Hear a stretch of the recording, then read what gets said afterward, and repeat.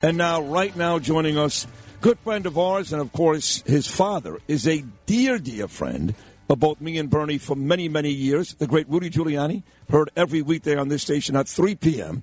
The apple did not fall far from the tree, we'll tell you that. His son, Andrew Giuliani, running for governor, joins us again right now on this Wednesday morning. Andrew, Sid, and Bernie, welcome back, pal. How are you? Andrew.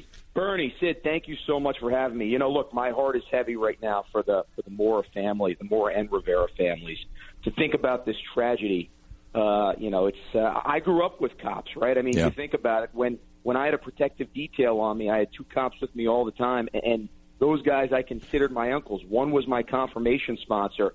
I understand just how important our police are to our community, and I understand also the fantastic lies that we've been told about our police over the last few years and what it's doing, not just to the police force, but obviously what it's doing to crime all around our city and all around our state. Well, there's no doubt about it. And you talk about your detail growing up, Andrew, and again, not that Lee Zeldin doesn't love the police or Astorino or any other, but you, not only do you grow up with it around you, but, I mean, we're not that far removed, 20-something years, from your father going to countless funerals for officers that died in those buildings on 9/11. Now we've got a funeral for Rivera coming up on Friday, a funeral for Mora coming up on Wednesday. So you, Andrew, grew up in a household where going to funerals for cops, unfortunately, was something you guys did quite often.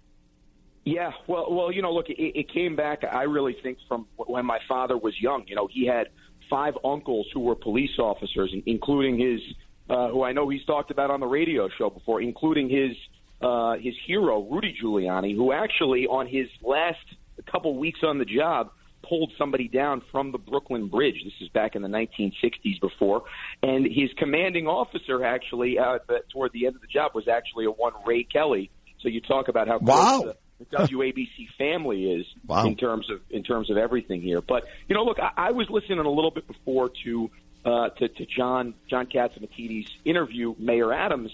And the one thing that I would say in listening to what Mayor Adams said, he said we need to tweak bail reform. Well, I would completely disagree, Bernie, and said I would say we need to blow up bail reform, because if you look at crime around this state and you overlay it with when bail reform came into place, it has just completely spiked. It started spiking under de Blasio, certainly, but once bail reform came into place, it just went out of control, and this is not just only in New York City. This is why Rochester had the most murders ever in recorded history. It's why Buffalo saw a massive spike in violent crime. The same thing with Albany.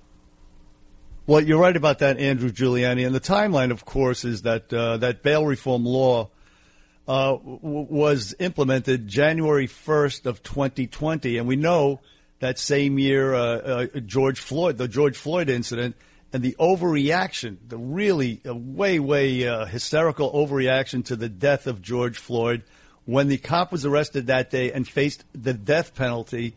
And all these things, the Black Lives Matter, the demonization of police officers unfairly, all of them put together has led to this atmosphere of lawlessness, other things as well. But there's one question I do want to ask you about Andrew Giuliani, who's running for governor in the state of New York on the Bernie and Sid show, is something we discussed with Congressman Peter King. Eric Adams says he's putting together, he outlined his blueprint for ending gun violence. But one of the things he said about the anti-crime unit, he says we're not going back to the bad old days of the way the anti-crime unit was. Well, the bad old days were the good old days. That anti-crime unit was very, very effective. He's implying that it was racist, and it was your dad who was in charge at the time, your dad, Bill Bratton, Ray Kelly, as you mentioned, and to a lesser extent, Mike Bloomberg. What do you think of his sort of tepid re-implementation of this anti-crime unit? Well, it's playing politics, right? He's placating the left in saying that. But I think the numbers don't lie, right? I mean, take a look and look at the murder rate in the early 90s. And when you were at 2,200 murders a year in New York, if you get by the end of the Giuliani administration in New York by 2001, that number is under 600 murders, which actually continued to go down even into the first couple of years of de Blasio, and I think it vallied out at 289. Now, if you look at the amount of African American and Hispanic American New Yorkers that were murdered. Every single year, it's somewhere between 65 and 75%. So you think about how many more African American New Yorkers, Hispanic American New Yorkers have their lives now because of those policies. Yep. So the truth is, he may be placating the most radical people in his party. Yes. But honestly, if we want to see crime come back down the way that it needs to in New York, if we want to see businesses actually decide to stay here and grow here, then we're going to have a mayor who's not just going to placate the most radical people in their party, but it's actually going to look and say, you know what, the NYPD is the best law enforcement organization, not just in the country, but in the world, and we need to use them if we want to keep our citizens safe. Well, you just said it. I mean, and I've been saying this for months. I am maybe more vociferous than anybody. Maybe Greg Kelly's the only other guy that he that's all he does is placate. Now I want to send an olive branch, or reach the olive branch out to Eric Adams and fix the relationship between him and me and me and Bernie. But the truth is, that's all he does is placate. So now that becomes a big question here. For example, your father, when he was mayor, he had to deal with Governor Pataki. Everybody knows they didn't like each other all that much. But guess what? 9/11 happened, things happened, and they found a way, two adults, your dad and Pataki, to get along, and they were great together. The two morons that just left office, de Blasio and Cuomo, they could never do it. So if Andrew Giuliani was to win the gubernatorial next year, what would your relationship be like? Because it's important with the mayor, Eric Adams. Well, I certainly on day one would work to repeal bail reform and give the mayor. But what if he says no? What if he says I don't want to do that?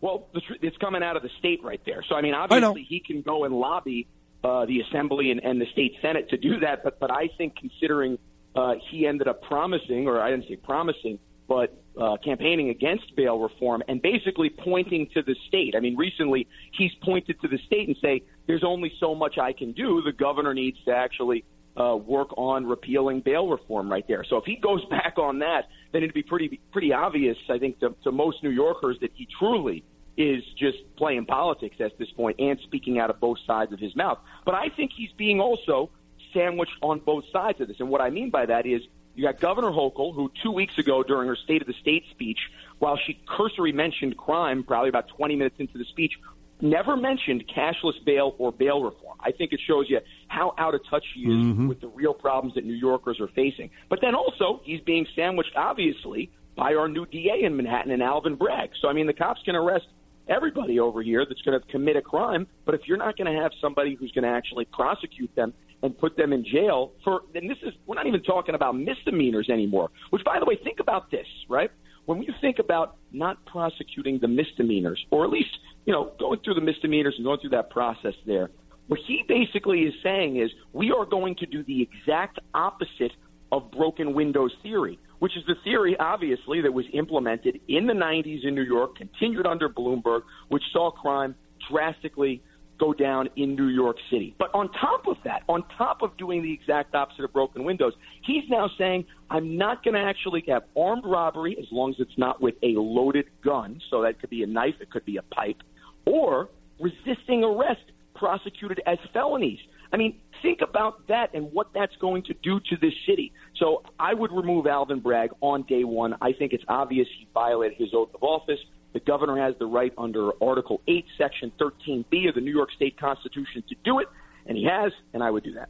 Andrew Giuliani running for governor of the state of New York here on the Bernie and Sid Show. Andrew, presumably, if you do get the nomination, you will be running against this Kathy Hochul, who, by the way, appointed as her lieutenant governor a guy who supported Black Lives Matter and called for defunding the police. Kathy Hochul appointed that guy also, and Eric Adams has done the same thing.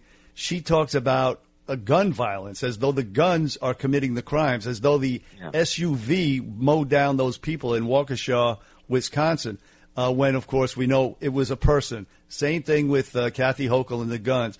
It's people. It's not guns. I mean, we can try to stem the flow of guns, but it's a more immediate problem. It is individuals. What do you think of Kathy Hochul and her, essentially pandering to the radical left on gun control?